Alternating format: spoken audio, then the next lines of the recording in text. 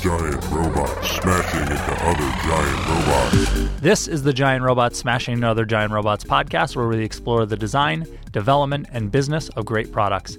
I'm your host, Chad Pytel, and with me today is Jameson Toole, the co-founder and CEO of Fritz. Jameson, thank you for joining me. Thanks so much for having me. So what is Fritz? So Fritz is a platform to help mobile developers build applications that have machine learning or AI in them. And the key here is that the machine learning models actually live inside the application code and run all directly on the device. And when you do this, you can build much better real-time user experiences. All of the data stays right on the device, and as the developer or business owner, you don't have to pay for very expensive, cloud GPUs to run these machine learning models. So some examples of this that you probably use every day are Snapchat and their face-detecting neural networks with the augmented reality lenses on them, your smart speakers that listen for buzzwords so that they can wake up and hear queries. All of these devices and applications are powered by machine learning models that are running directly on those devices. It's cross-platform, right? Cross-platform. So we're focused on mobile right now. That means iOS and Android. But over time, we see this really exploding into IoT, everything from, again, those smart speakers like doorbells that you see now, all the way into self-driving cars, which essentially have supercomputers sitting in the trunks to fuse all of that sensor data and detect people and lanes and that sort of thing. And how long has Fritz been around? Fritz has been around for a little over a year. My co-founder and I started in the middle of last year and then raised some seed funding in September of last year and have been grinding away ever since. And it's launched, right? We are launched, yep. We launched general availability for anybody who wants to sign up about 3 weeks ago now. Yeah, congratulations. Yeah, thank you very much. It was a big push. We were lucky to have a lot of really awesome developers who were willing to use the product when it was in early access mode and give us a lot of feedback. But now we're excited to have it launched for everybody. How much experience did you have with the sort of domain and machine learning on device before saying, okay, we're going to create Fritz? So my background is actually in data science and machine learning. I was a physicist a very long time ago, got interested in economics because people were a little bit more interesting to me than electrons.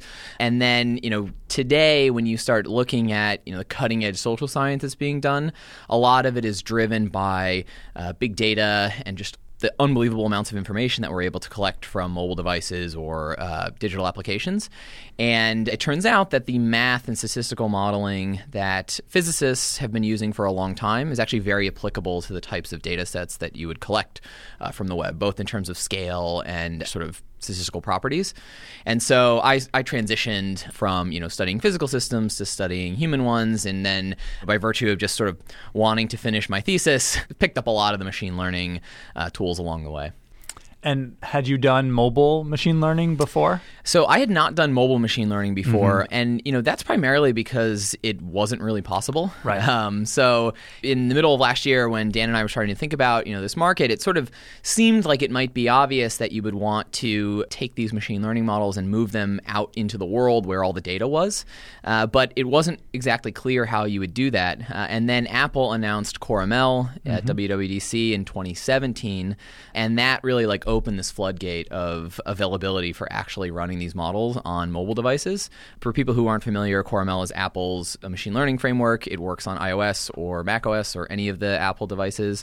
And it is sort of an abstraction layer on top of defining your model, storing all the parameters, and then running it against the CPU or the GPU or any other special hardware in there. And so that was a really big moment for developers because it just gave them a tool that was accessible, and you didn't need to do a lot of embedded systems work and that sort of thing. So, that was really, I think, the big moment where, Dan and I looked at each other with Fritz and said, yep, this is definitely the place that we want to be, and it's really where machine learning is going. Why wasn't it something that you looked at and said, Apple did that, I guess we don't have to do anything?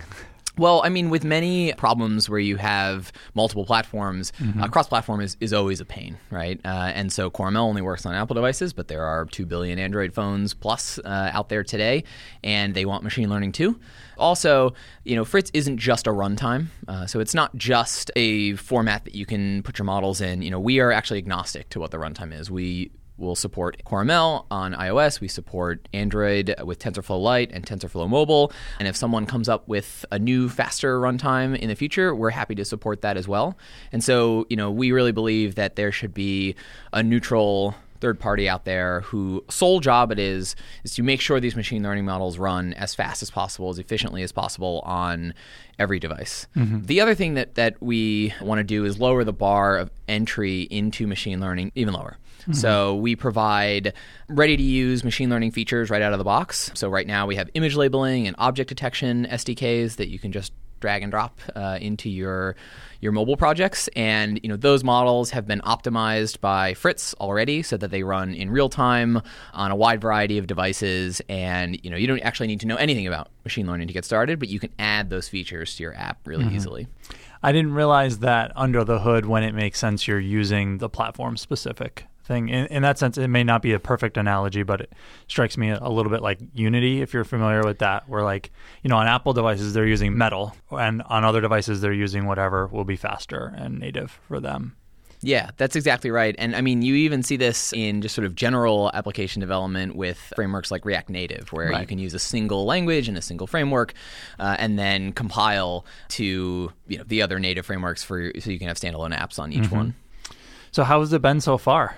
It's been a wild ride, but the coolest part about our business and this industry right now is that the things that people build with mobile machine learning they're like magic, right? And for us, we get to build these tools, and yes, it's a lot of hard work, it's a lot of deep tech, but when you do this and you give them to people, the things that they build on top of them are really incredible. And we've been really surprised actually even at the breadth of use cases.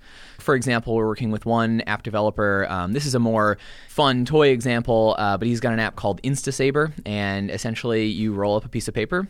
If you have one around your office, put it in front of the camera, and the camera will detect the rolled up piece of paper and then estimate the position of which way it's pointing, and a lightsaber appears, on your screen, complete with sound effects. And so, this is sort of a toy now, but you can imagine how user interfaces will change when you can track the positions of arbitrary objects, whether it's your hands or some other thing in the future, and how that will sort of move into augmented reality and mixed reality use cases. So when you were first getting started and it took you almost a year to launch, it seems obvious to me, machine learning is a big area, big surface area for what you could do. How did you as a team approach, okay, here's what we're going to do, and did you have an expected time to launch? Did you set deadlines? How did that work? Yeah, I mean, we definitely had internal deadlines and sprints and goals. We believe strongly in shipping stuff and iterating on it. So while we didn't launch general availability until a few weeks ago, we had people using the platform from almost day one and giving us feedback on all of those versions. And that can be a little scary sometimes because that you could make this flow better or this user experience better, or you have all these workarounds for things. But at the end of the day, the feedback is so much more valuable, right? So we decided to keep that early access program going and try to expand it as much as possible. In terms of deciding what the product will do and what it doesn't do, I think that's a really important exercise actually for founders or developers. And so early on, we decided, we weren't going to do training. So there's sort of two phases of machine learning development. There's the train your model, and then there's the inference phase where it's deployed and sort of making predictions.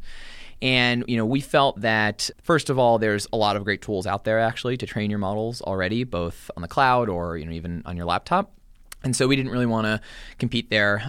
We just wanted to integrate with those. And every data scientist or machine learning engineer has a very sort of specific workflow, and we wanted them to be able to keep that.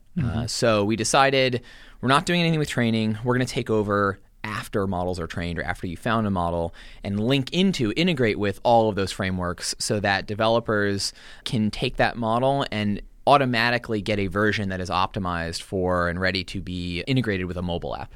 And so we take over there and then help with the deployment, optimization, and management afterwards.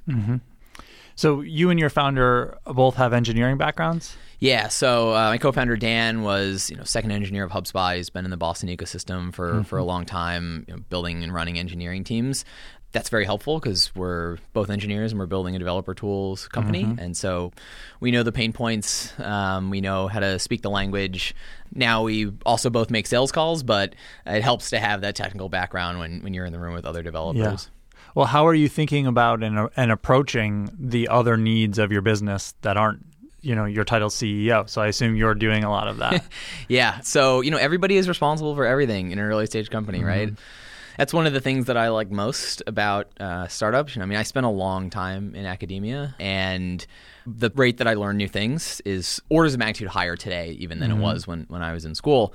And so, we have 4 full-time employees here in Boston, all engineers, and then about 5 part-time employees that help us out with various other functions. But, we are all responsible for sales, for marketing. We have a developer community. It's called Heartbeat. And, there's a Slack group and a newsletter and open source applications that people can grab and get started with. And everybody who works at Fritz knows that, they're responsible for contributing to that community as well.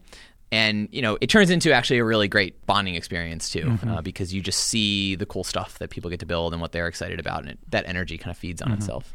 So you've worked with your co-founder, Dan, before. Yeah. We met each other actually at a company called Jana Mobile, actually like literally a block away from the studio right now. Worked together for a little over a year and then decided we wanted to do our own thing. And so when it came to starting Fritz, how explicit were you with each other about what roles you were going to have and what titles you were going to have and what your areas of responsibility might be? Yeah, so that was pretty much day one.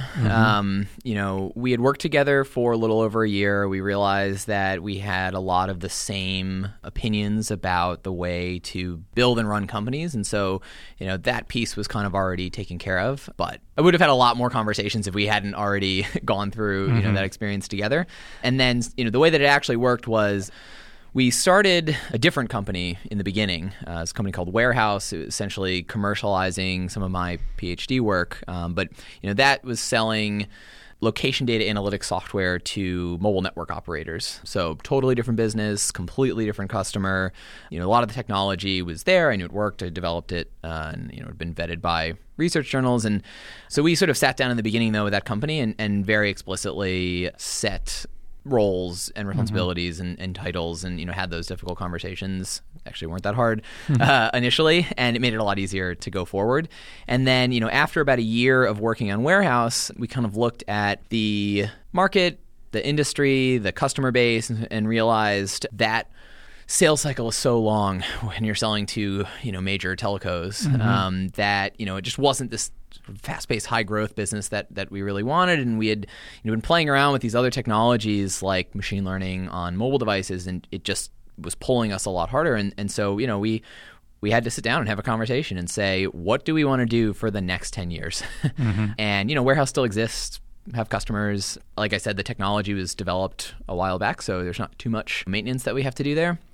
But it really just took sitting down and having that conversation. And, in our case, it turned out we decided we really like working together and we wanted to keep doing that. Finding a co-founder is so hard that there was just like the thought of going and getting a real job and then finding a co-founder down the road again just seemed so daunting to me that I was like, absolutely not. Like, this is the way it should work. And then, we were just so excited about this different technology that it made it pretty easy. Yeah. You didn't immediately jump into fundraising, or did you? With Fritz, we built a demo, prototype, make sure the technology could actually work, and then started some very earlier customer development conversations around that. But we did start fundraising immediately with that, partly because we had spent a year bootstrapping Warehouse, and while we did have some revenue, like I needed to pay my rent. Right. So why did you bootstrap Warehouse but then decide to take investment for Fritz? A couple reasons. One, financially for me at least, I had more runway. I budgeted things out for how long I could survive when we were starting and bootstrapping Warehouse with no salary, and then we were getting towards the end of that with Fritz. But the other piece was just sort of the way that the business models ended up working. With Fritz, it is a developer tool, and we're taking a very grassroots, bottom-up approach, and that means investing early on in things that don't directly provide revenue. So building that developer community, having a free tier that people can get on and start tinkering with in their spare time. And eventually, those hobby projects either end up in your job and in the app that you do most of the time, or they end up growing into their own companies over time. But like that's an investment that you need to make, and there's not always revenue on the beginning side of that. And so it just made more sense to fund that upfront with VC and capture that community early. Did you find that in talking to investors, they understood what kind of company you were going to be? Yes. So our lead investor is ENIAC Ventures out of New York. They also have an office in San Francisco. Funnily enough, that was literally the first investor that we told about Fritz. And it just so happened that Vik Singh, who's our partner there, he had a company because, in addition to being VC, he rightly, I think, realized he wanted to operate. So he knew how to advise the companies that he sat on the boards of. And they had this exact technical problem that we were trying to solve. And so he just got it immediately. But, ENIAC has been in mobile for a long time, both developer tools and in applications, and they really understood that. And I think today, especially with like GitHub getting bought for $7.5 billion, like people know how valuable developer tools can be, and it's becoming a lot easier to show that to investors. Yeah. My understanding is investors are more and more getting it and understanding it, and that the market of developer tools and understanding that they're sold from the bottom up instead of top down seems to be becoming pretty well understood, and people are comfortable with that in the market, it seems. Yeah, totally. And the other thing that we brushed against a little bit in the beginning was that we started talking about this idea of AI on the edge, meaning artificial intelligence or machine learning running on device as opposed to in the cloud. So early on that, a lot of the investors that we talked to had no idea this was a thing. Like, they'd heard of AI before, but they had just made a bunch of money in the cloud. And we sort of show up and say, the cloud's dead, forget about it, And they're like, What do you mean? And so that was a bigger challenge for us to explain or find the true believers, I guess, than, explaining what a developer tool was and how that business would work. Why does it make sense to do it on the edge? So there's three big reasons which I alluded to before. The first and foremost, though, is user experience. So if you want to do anything in real time, think about real-time video applications, streaming live video to the cloud, processing it, and sending it back down to your phone will incur a fairly large lag. I mean, in the case of a self-driving car, the car will hit the tree before the cloud tells the car that there's a tree in front of it. But, if you think about any application that uses its camera for live video to do that augmented reality, type user experience, it would not be fun if you had to send all of this data to the cloud and then wait a minute and a half to see if your, Snapchat or Instagram post is what you want. So, that's really, I think, driving a lot of this. It also enables these sort of ambient user experiences. So on the new Google Pixel 2 phones, for example, it's constantly listening to audio around you. And if there's a song that's playing in a bar, it's automatically looking that up immediately. You don't have to open Shazam or another application to do that. And so it's just putting information right there at your fingertips without having the user having to initiate an action, I think is really important. And then, that leads very nicely, I think, into the second big point, which is user privacy. So it's pretty scary to have your phone listening to all of this stuff at all times. But in the case of that feature, the audio actually, all of that stays on the device and the processing stays on the device. And if you think about Apple's Face ID feature, yes, it's using a neural network to scan your face, but that stays in an encrypted vault and Apple never sees copies of everybody's face. And so putting machine learning models directly on the device that's capturing the data is a way to provide people with that great user experience that uses all of the machine learning while keeping data literally in the hands of those users. And then the last piece is, again, on the business side of things. It is not cheap to get instances of GPUs or Google's TPUs in the cloud. I mean, we're talking like $6-7 an hour for some of those larger ones. I mean, getting close to minimum wage, right, for cloud services. And so to the extent that you can offload that processing down to a device, you don't incur the bandwidth or the compute costs. I think Apple even says we have 1 billion devices out there. That's an incredible number of CPUs and GPUs available to us to do all this stuff. Why wouldn't we spread it around? Yeah. So as you think ahead, or even just today, dealing with things you need to do for your business, what are some of the challenges that you're facing? So I think the biggest one right now is both lowering the bar of entry into machine learning, it's still very scary to a lot of people, and rightly so. I mean, tools like TensorFlow are incredibly powerful, but they're really confusing. Like I've been doing this stuff for a long time, and there are still a lot of instances where I'm just like, I do not know what's going on with this. And so it's hard to get into it. It's also hard, even if you realize that you can solve a particular problem with machine learning, the pace of academic research is so rampant that you spend a week researching a topic and find a paper that you think comes up with an algorithm to do what you want. By the time you're done reading that paper, there's like 6 more papers that do it a slightly different way or a better way. And so it's hard to kind of get in there and understand, from a planning perspective even, just like what tools do I need? How long is it going to take me to scope this project out? Is it feasible? And so our goal over time is to do that heavy lifting on the behalf of these users and say, you know what? We know that object detection is a solved problem. And we know the models that work well on mobile phones. We will just train it for you and give it to you, right? And over time, we can offer ways to customize that on people's own data sets and whatnot. So, that's a way that we really want to lower the bar there. And then the other piece of this is all about like inspiration. So, I've talked about some of the cool experiences and applications that you can build with machine learning, but we want to really highlight those and make heroes of the people that are doing that stuff because it's hard and because what they're doing is so great.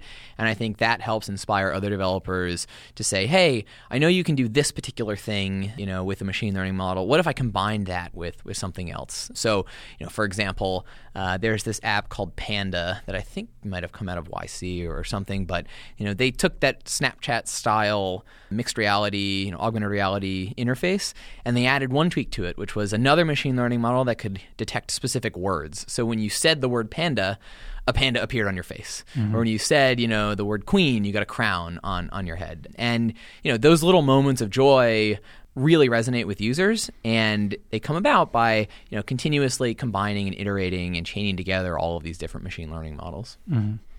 So what do you need from the listeners? What are you most looking for now?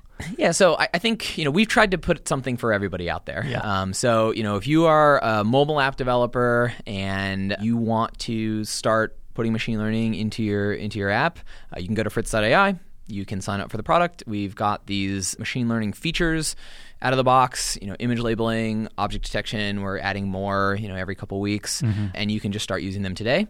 If you're a little bit more advanced and you've already got your own custom machine learning model, which you've either found or trained, we can help you manage that in production. So collect analytics to make sure that it's running at a good frame rate across all these different devices. You can do over-the-air updates and versioning to those models as you improve them over time. So you can use Fritz to manage the custom models there.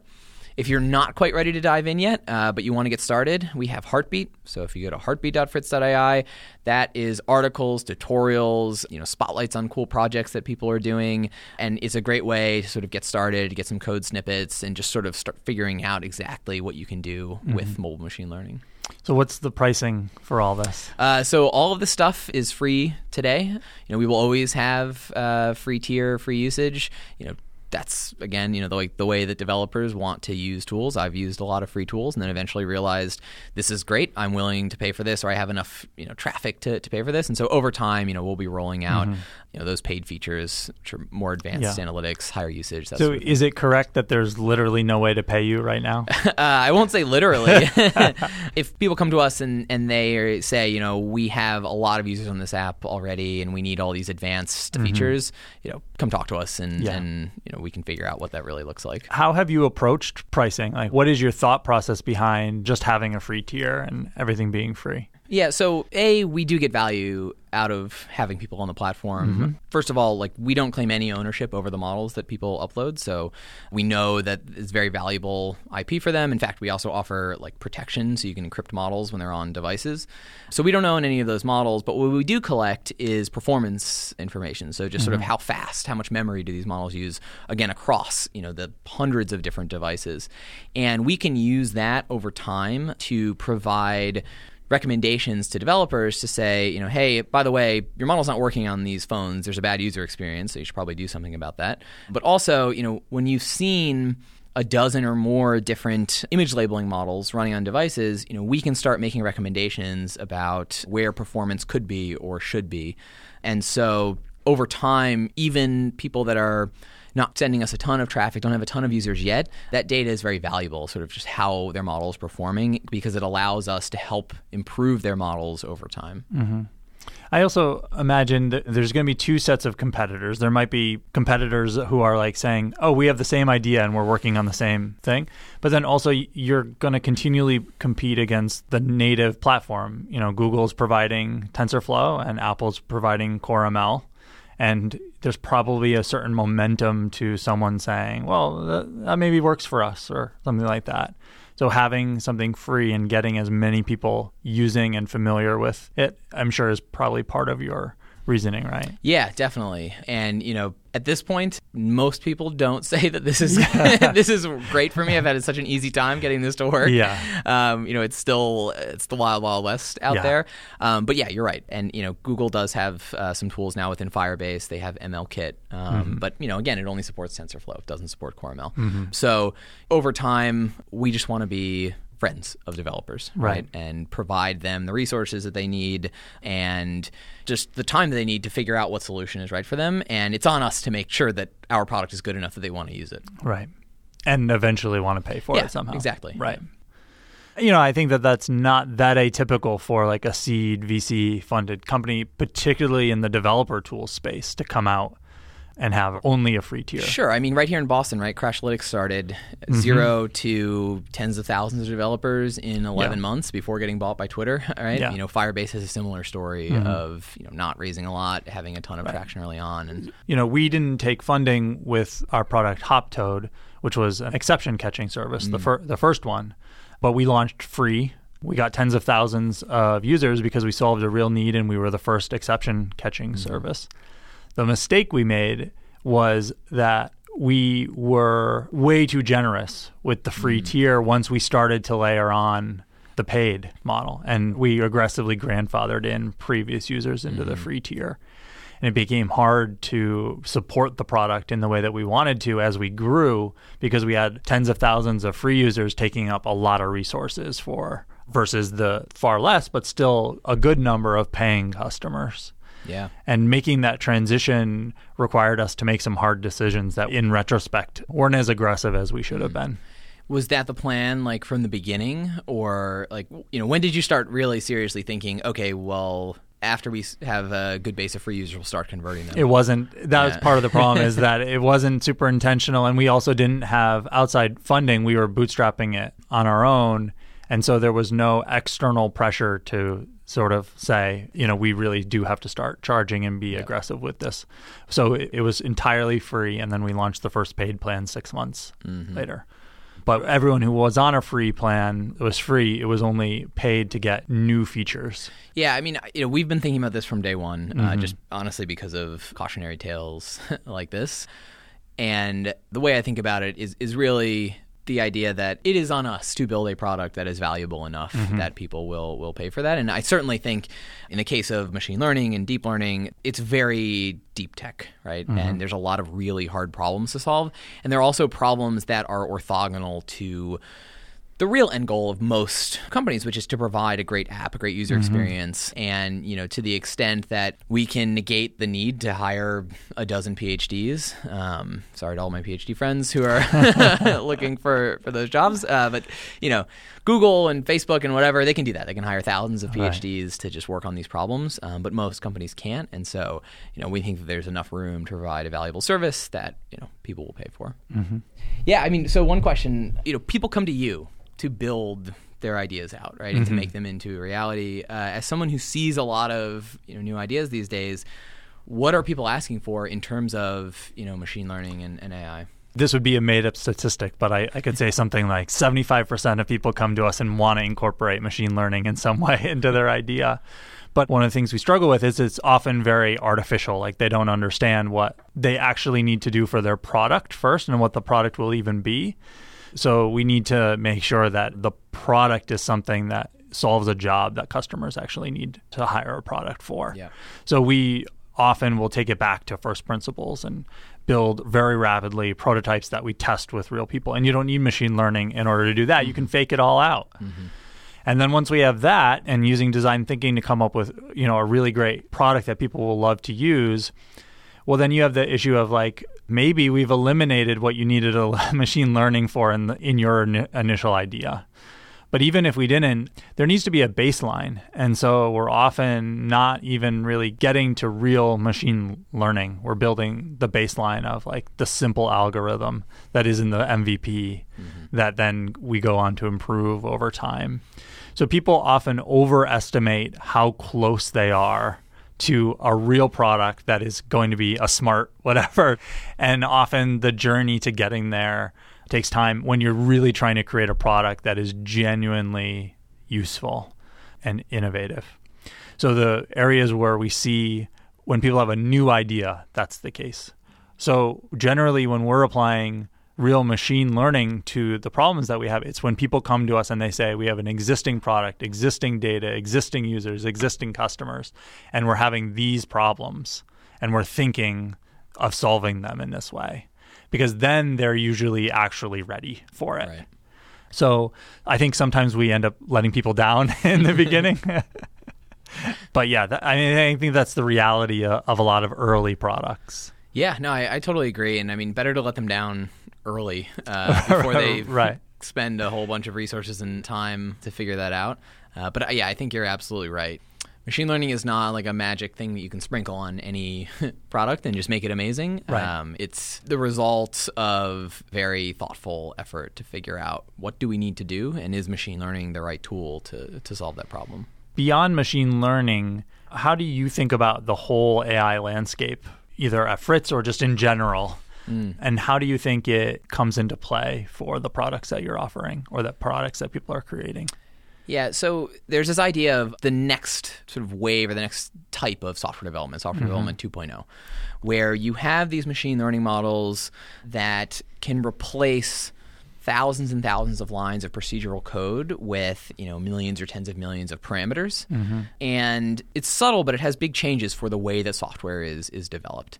So, for example, on a natural language processing product, you might have had all of these if statements, right, that were different rules to try to tease out what was going on and respond appropriately. And all of that just might get replaced by a neural network.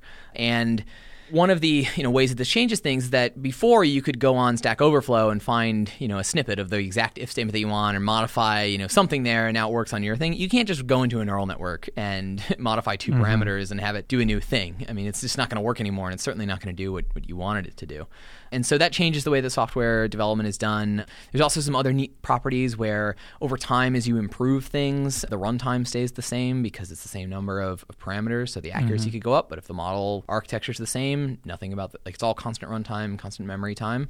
And that changes the way that software is developed. And so for developers specifically, I see more and more and more having to start learning a little bit about how this stuff works, at least how to use it. I don't know how a car works, but I can drive one, right? And that's part of the reason why we, wanted to start Fritz, is to make interacting with machine learning and AI feel more like interacting with a regular old developer toolkit. Because reading a bunch of research papers and diving into a bunch of matrix multiplication and math that no one's done in years doesn't seem like it's going to be the way forward for a lot of people. And so, we want to focus on that.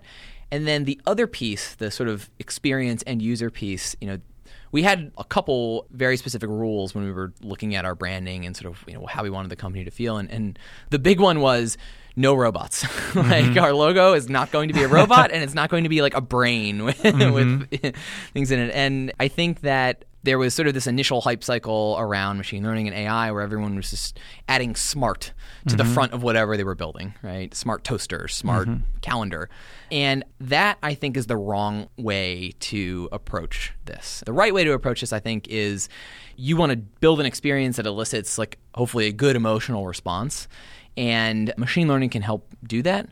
And if you do it right, you don't even notice it. And so, now people don't talk about smart cameras. They just talk about cameras, but all of the cameras can detect faces and they can detect surfaces to do augmented reality. They can, use style transfer to make it look like Van Gogh painted your photo. And that's just what a camera is now. We don't call them smart cameras. We just call them cameras. And over time, I think the best use cases for machine learning and AI will just sort of become the things and sort of the baseline for what we think of as opposed to a smart plus thing. Yeah. You mentioned the Fritz.ai website, but if people want to get in touch with you or follow along with you, where's the best place they can do that? They can certainly send me an email, jameson@fritz.ai. My Twitter is Jameson the Crow. I hang out in Boston a lot, so if you're here, you might see me on the street. Cool. Well, Jameson, thank you for joining me. Thanks so much for having me. So that about does it for today's episode. Thank you for listening to the Giant Robots Smashing Other Giant Robots podcast. This episode was brought to you by Thoughtbot and produced and edited by Tom Obarski. If you have questions or comments, email us at host@giantrobots.fm, and you can find me on Twitter @cpytel. Thanks for listening, and see you next time.